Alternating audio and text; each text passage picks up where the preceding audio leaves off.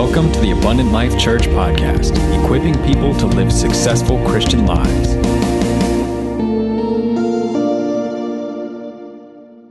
And yes, we're in Philippians. I was reading a story this last week about three sisters, 94, 96, and 92 years of age that lived together. And one day, the 96-year-old draws a bath. She puts one foot in and stops. And she hollers downstairs, "I can't remember if I was getting in or getting out."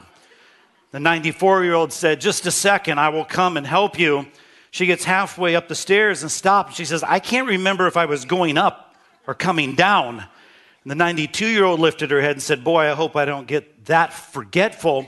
She knocked on wood for good luck, and then she said, "Hang on, I will help both of you as soon as I see who's at the door." How many of you feel that way on any given week, right? You're not even in your 90s, right? You're not even sure what's up.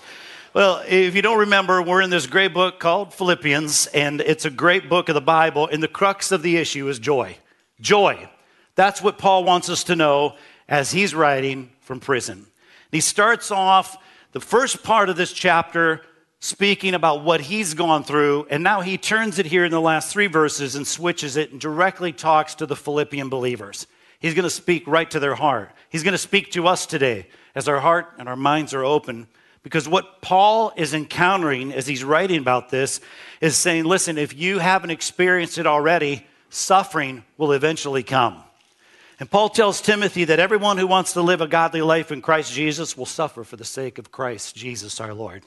Paul's writing to the Philippians, not just about his own experience, but he wants them to understand that joy doesn't have to disappear in the face of suffering.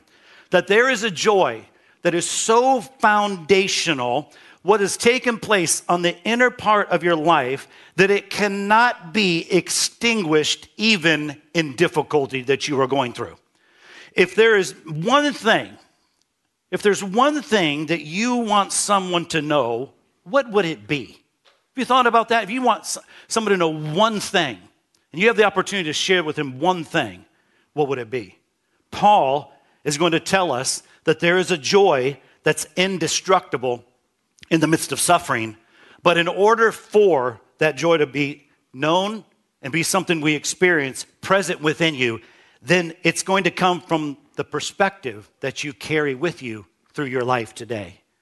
It is the way you see yourself, and Paul's going to show them that we need to see ourselves as something, and that something is a citizen of heaven. Citizens of heaven while you and I are here on this earth. Verse 27, whatever happens, conduct yourself in a manner worthy of the gospel of Christ. Then, whenever I come, whether I come and see you or only hear about you in my absence, I will know that you stand firm in one spirit, contending as one man for the faith of the gospel. The passage begins with an enormous challenge. He says, conduct yourselves in a manner worthy of the gospel of the Lord Jesus Christ. Three words unlock the meaning of the phrase. The first word is only, which doesn't even appear in the NIV text, but it comes with the word monos, which means only. Paul wants them to see what is primary as they see themselves. The manner of life that Paul is talking about means to think of yourself as a good citizen. Like, what is your duty as a citizen? I'm sure you've thought about that every day you live. What's it mean to be a good citizen as we go about our life? Not speed too much, right? Take care of other people, love other people, take care of your neighbor and all those things. And this is more than just being a good citizen in Philippi, Strasbourg, Front Royal, Stephen City, Winchester, Clearbrook. Paul has something bigger in mind. Chapter 3, he says, but our citizenship is in heaven. That's where we'll eventually get to in a couple of weeks. But he says, listen, our citizenship, ultimately, it is in heaven. Philippi, understand, was part of Roman citizenship. And if you were a Roman, there was a lot of pride and prestige, most of the time, wrong pride. But it's more than just simply looking through the lens of what's taking place every single day here on earth. But he says, you have to look at life through the lens and the citizenship of heaven, where you and I will eventually go. So first and foremost, the follower of Jesus is a citizen of heaven. And that takes perspective for your life on planet Earth. It is what matters most. See yourself first as a citizen of heaven, so only let your manner of life, your citizenship, be worthy of the gospel of the Lord Jesus Christ. One writer translates it this way, just one thing. Paul means to say that whether he's set free or dies in jail, there's just one thing he wants the Philippians to know, one thing. The second word is worthy, which literally means to even the beam. Well, what does that mean? It's referring to balancing the scales in your life so that both sides are even, that they are even in your life. Well, what does that mean? Well, to live worthy of the gospel means to live your life that your life gives proper weight to all that God has done for you. How many of you are thankful for all that God has done for you? He says you and I should live our life with the scales that are balanced, giving weight to the fact that God has blessed us. It doesn't mean you and I get to earn Christ or we even deserve Christ. Let your citizenship in heaven be the catalyst. He says be the grid through which you value Christ more than anything else. That Christ is supremely worthy above everything else. That when you and I heard the gospel and that we accepted Christ, you got Christ, and there's nothing greater of value to our life and more valuable than who Jesus is. When you got the gospel, you got him. You got him and you got the very best. And Paul says you have to start there every day that you live. To know that Jesus is supremely worthy. A citizen of heaven sees Jesus for who he is, and then he tells the world about it. That who has changed you? The King you serve is glorious and above every single other name. And when you live like that, you're living as a citizen of heaven. The Message Bible translates it like this: live in such a way that you're a credit to the message of Christ. In one of his books, Chuck Colson, who went on to be with the Lord years back, mentioned seeing a picture of a college demonstrator holding up a sign that read, "Nothing is worth dying for." But listen, if nothing is worth dying for, then nothing is worth living for. The third word is conduct, which means to live as a citizen of heaven. Conducting yourself, or to paraphrase an old question, if you were arrested for being a citizen of heaven today, would there be enough evidence to convict you? In your life and how you're living, this is what Paul is coming to. True Christians live in such a way that no one can deny their true identity in Jesus. For every decision you make sure it's valuable to Jesus. And I don't think we ask this question enough as believers here in the room or those that are watching online. What's valuable in heaven? Sometimes we're only interested in what's valuable here upon the earth and what we can see. God wants us to understand, the Apostle Paul's bringing them to this point. Hey, you need to live with a lens towards heaven because your citizenship is ultimately there. That every single day you should ask, what is valuable in heaven? Well, giving and serving. The ethic of heaven is when one sinner repents, heaven throws a party. That's valuable. The priority of heaven points back to Jesus' glory, his name, his renown. It's the way that Jesus lived. Jesus gave to you. Do you give to him? That's valuable. That's a great dynamic. Jesus served you. Do you serve him? Jesus died for you. Will you live for him? These are the things that are valuable to heaven and valuable to God, valuable to Jesus. And every single day we should be asking, hey, you know what? I have a citizenship here on earth. But listen, I have a passport that's going to take me through this life, and I'm going to go to heaven one day. What's valuable to heaven? So I'm living for what's valuable to heaven every single day. Amen? That's how we're to live. A couple brief observations on this. Salvation, to be real, must change the way we live. That changes the conduct of who we are and how we operate every day. Amen? That we have to say, well, hey, my salvation is real. It is genuine. And that changes the way that I will live today. that I'm not going to conduct my life the way that I lived in the past, but today is a new day. Also, you know this, that unbelievers draw conclusions about Jesus Christ by the way you and I live as believers. And in an increasingly pagan culture, we can make a huge impact by the way that you and I live. And this is so important for Christians because the surrounding culture has become increasingly hostile to biblical truth. When Paul wrote these words, he had no idea if he'd ever get out of jail and be able to see people face to face. He had no idea. That's why I think it deserves our close attention. It's just the one thing that Paul wanted to make clear in the case that he never saw them in person again. So, how do you and I, by valuing Christ, wake up a watching world? The world is watching. How do we do that? From our text, we're going to discover how to make that impact for Jesus Christ as a citizen of heaven. The first one is stand firm in one spirit, verse 27.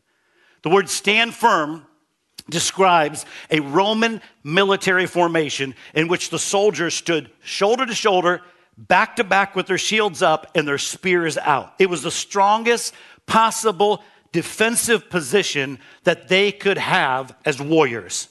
Impacting the world begins as Christians standing together in one spirit. That's what he's saying.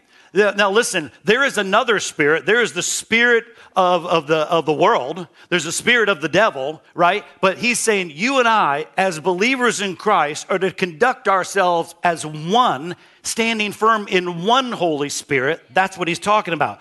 We are not to divide, and yet sometimes we do over trivial issues. Some people are talking about things that don't make a hill of beans about eternity.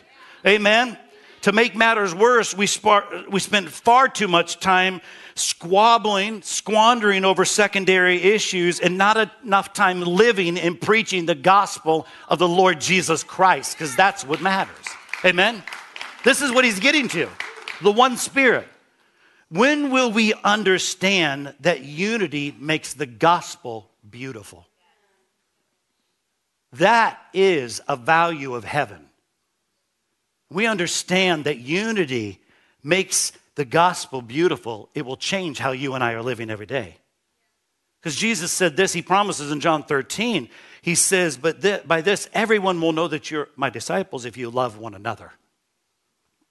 Do we grasp maybe how the world views a divided church? Well, when we say God loves you, unbelievers hear it through the static of our intramural mudslinging many times. The message that comes through is God loves you, but we don't even love each other. And they don't want anything to do with that. And see, most of the time, it's maybe not so much the gospel they're rejecting, it's how it's packaged. It's how they see it from the outside in. And they see, well, it's how we're treating one another or the lack thereof. We're called to stand firm in one spirit. The Holy Spirit in you is moving through you to help advance the kingdom of God.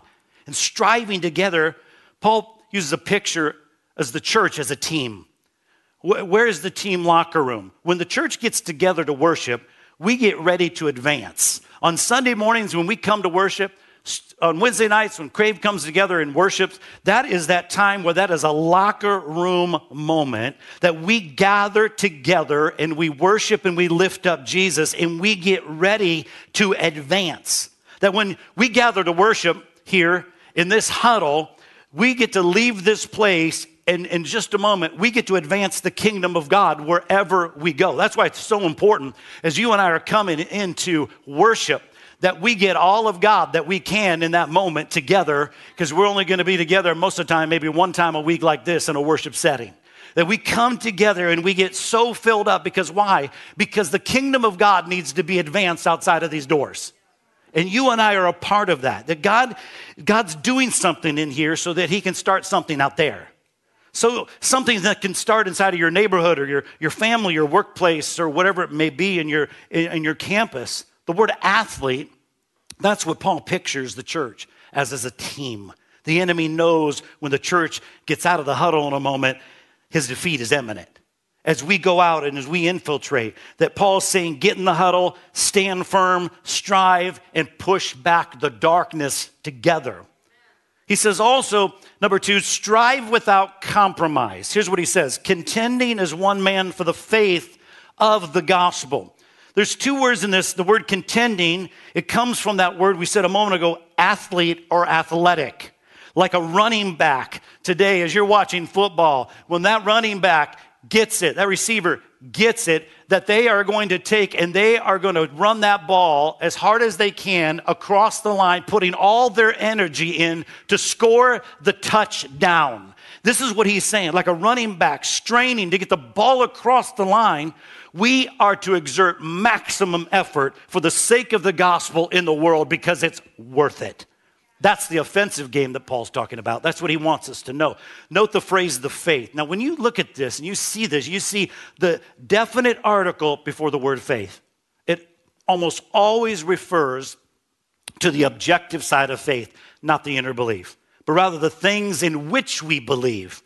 The faith of the gospel encompasses the great body of Christian truth that includes, amongst the many things, God, Jesus, the Holy Spirit, human nature, sin, salvation by grace alone, through faith alone. Put these words together. What are they saying? We are to unitedly join hearts and using our hands and all of our resources to spread the gospel by every means possible to every person possible while we are alive. What is Paul saying? There is a faith you must believe in. That faith is worth striving for. Some of you maybe have given up some hope and you've backed up. Paul says, no, listen. The faith that you have to believe it. And that faith is worth striving for. And that faith must not be compromised. That faith is the basis of our unity. And that faith should be preached in all of the earth. This is a call for nothing less than aggressive Christianity. We need this because we're in a world that is full of Christians in retreat. We've retreated when God has called us to advance the gospel. And too many have been intimidated and have left the battlefield to the enemy. And so, as much as anything, this explains the moral crisis in America today. The other side has won because we've surrendered the will to fight. We live in a day when people are not kind to the truth. The truth. We live in a culture that resists truth. There is hostility for and against the truth. And Paul knows that's coming for them as Philippian believers. And he knows it's coming for us. For those that name the name of Christ, Jesus is the most valuable and heaven is our home. Paul says when that's true in your life, when you are serious about that, then you can know this, that there's hardship coming. There is active hostility to Jesus on planet Earth. Now, you will be called ignorant. You'll be called bigot and unsophisticated. Even though we see a culture maybe that is moving that way inside of your heart because you value what heaven values, you say, you know what? I will not move in that direction. That's not true to who I am and my identity in Christ. I live out of a different identity. Culture will not be kind to that. But even though that's true, Paul says you can have a joy as a citizen of heaven. Stand firm and don't compromise. Have courage, take courage. We're called to courageous living. And the Bible is a courageous book that you and I need to be in daily. So it can be very difficult if you and I are not in the Word of God on a regular basis to live courageously and point people to the value in the worth of Jesus. You and I can do it so much better if we're in the Word. Paul says you've got to stand firm. You've got to link your life to the truth of the gospel.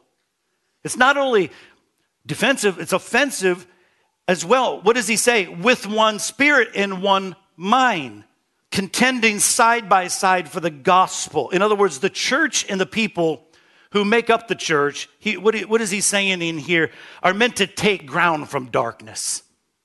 You can't stay where you're at and take new ground.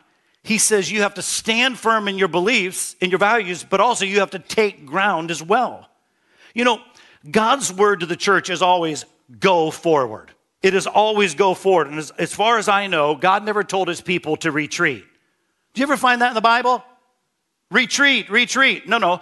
God says go, Go and preach the gospel, Mark 16:15. Go and make disciples, Matthew 28:19. And those are the first two letters of the gospel. Go. Let's go. It's game time. Let's go. Let's get it on, right? This is what Paul is saying. You know, there's so many areas that we ought to make an impact for the gospel. I think number one is education, where we train and raise up leaders of tomorrow, not only in the church, but in the world that we live in. Also, business and industry, where decisions are made that affect millions of people. Also, entertainment in the world we live in, which needs an overhaul, where values are determined for the next generation, right? In one of his books, the famous Methodist evangelist Stanley Jones commented that the first Christians didn't wring their hands in despair and say, look what the world has come to. Instead, with great delight, they declared, look what has come to the world. It's never been easy to be a Christian. It wasn't then, it isn't now. Blessed are those, though, that are so excited about Jesus that they simply can't keep quiet about it. Amen? That you can't keep quiet about the gospel and the good news of Jesus Christ. There's a third way that we impact our world, and we wake up those that are sleeping. Number 3 is speak without fear. Verse 28. Without being frightened in any way by those who oppose you, this is a sign to them that they will be destroyed, but that you will be saved, and that by God. I love the sober realism of these words. Paul doesn't sugarcoat it. He says you're going to be opposed. Speak up anyways. Some people don't like your message. Don't let that stop you. Sooner or later, you're going to run into opposition. So what? Just keep preaching Jesus Christ. Our Lord reminds us this. That in John 15, they hated me, they will hate you. This verse offers a truth you may have not considered before, but opposition to the gospel reveals spiritual reality. That's the sign, the word sign in verse 28. That's the sign that as you and I are living the gospel, there will be opposition. It will come. And he said, don't be put off by the starkness of these words. That's precisely the meaning of verse 28. Genuine believers are proved genuine by the quality of their opposition. If no one ever criticizes you for your faith in Christ or opposes you, if you never make waves because of your faith, if everyone is happy with your Christian faith all the time, well then, something is either wrong with your faith or with the people you hang out with the most. True believers, with the help of the Holy Spirit, bring a conviction to the world because they stand as a rebuke to everything that the world stands for. When we say Jesus is the only way, they will call us arrogant. If we declare you must be born again, someone's sure to call us a fanatic. If you say the Bible is the Word of God, someone else will think you're just ignorant. If you say, I know I'm going to heaven, you'll be accused that you're better than anyone else. And on it goes. We truly bring the conviction of the Holy Spirit precisely because we're citizens of heaven and we live by different principles. That we do that. Paul's advice is simple. Don't be frightened. And in this word, he uses this, the word frightened is the word kind of like when a horse is spooked by a movement in the bushes, the horse rears up and takes off and runs away. He says, don't do that. Don't be frightened by the things you see, by the things people are saying against you. We need to be people that are calm and courageous and have an unconquerable spirit. I'm not talking about being a jerk, okay? I'm not saying any of that. But to live your life in the confidence of who Jesus is and what he has called you to do. We're to speak without fear, knowing that some people won't like what we say. Remember, it's better to be the persecuted than the persecutor. This is one instance where it's better to receive than to give. Jesus pronounced a blessing on those that will be persecuted for the sake of righteousness. And that kind of persecution is a sign you are a genuine believer. There isn't probably a day that goes by that I don't remember, that it's just brought to my remembrance on the persecuted church throughout the world. That somebody today, while you and I are here, have died for the gospel of the Lord Jesus Christ. And I never take that lightly. There's hardly a day that goes by that I don't remember the persecuted church for somebody today that is having to hide their family because they're living for Jesus and people are coming after them to kill them. That you and I are called to pray, to give to the persecuted church. The fourth, sacrifice without shame. He says in verse 29 and 30, for it has been granted to you on behalf of Christ not only to believe on him, but also to suffer for him, since you are going through the same struggle you saw I had and now hear that I still have. You notice there's two great gifts that he's saying. There's a gift of faith, not only to believe in him. This is the gift that enables us to believe in Christ in the first place, that we came to him and we found him. And he's saying without the gift, we would never be saved in the first place. There's the gift of suffering. This is also a gift because it's the gift no one wants, right? Nobody in this room is going to say, oh, yes, God, please, I want to suffer, right? And nobody wakes up every day, God, please make me suffer today, right? Nobody does that. But there's two gifts inside of that. The gift, he's saying, of salvation, of believing, then also for those that suffer. Sometimes God gives the gifts in reverse order. Suffering first, and then there's belief later. That's just how it works. There are many applications from this story. The one that's most obvious is don't ever give up on your friends and loved ones. Don't ever give up. And some of you maybe today have backed away from your friends and loved ones and stopped telling them about Jesus because they're like, no, you feel like it's just rejecting you. Listen, when you live your life valuing heaven, you got to understand that people aren't going to like that message. It's not so much a rejection of you as much as a rejection of God and the gospel. But you and I are still called to love them and go after them, and to pray for them and keep living a life that's worthy of the gospel of Jesus Christ. Don't stop loving them and don't be afraid to speak up for Jesus when you have the chance. We want to reach this world for Jesus. And would you like to be a credit to the gospel? I would say every Christian would say yes. And here's just the one thing on Paul's heart that we need to remember. You're a citizen of heaven. Live like it. And you can impact your world if you will. So that your conduct would be a blessing, would go to Jesus' value, and would lift up his name. So I just want to encourage us as a church this week that you would ask God, okay, as I look in your word, God, I want to see what you value, what heaven values, and I'm going to change my value here upon this earth for the things that you don't value. And you know what? I believe that it will change us to become more like Jesus as we do it. So today that you would ask him, Lord, are the things that I'm doing, does it honor you? And does heaven value it? And if not, Lord, I surrender and I lay that down before you.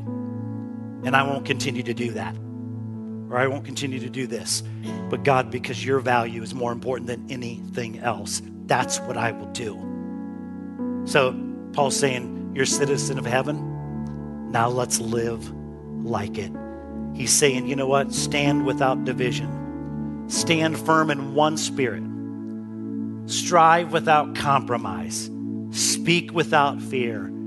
Sacrifice without shame. And may God help us to make a difference for Christ by the way that we live today, every day, throughout this week. And listen, you may need a reminder if you haven't heard it for a while, but listen, we're on the winning side, church. We're going to win with Christ. And we just need to stay confident in the hope that is in Jesus. Father, thank you for these words the Apostle Paul has given to this church in Philippi to us today. That God, you're calling us as a church to stand firm in one spirit, your spirit, one Holy Spirit. And that, Lord, we would strive without compromising the truth of your word, God, in our hearts. And that we would speak without fear. not brashly, not unlovingly, but to speak the truth in love. In that we would sacrifice without shame. The world may say one thing, but God, you say another. That when we are standing for you, God, that is what heaven honors. God, help us to make a difference for you today, this week, by valuing what you values. Because, Lord, as believers, we're citizens of heaven on earth. And we pray this in your name, and thank you for your strength, and to help us as a church to be God-honoring in all of these areas, God, we pray in Jesus' name. And everyone said, amen and amen. Praise the Lord. Thank you for tuning in, and we hope you enjoyed today's message. If you'd like to get in touch or would like more resources on how to live a successful Christian life, you can always find us at myabundantlife.com. Have a blessed week.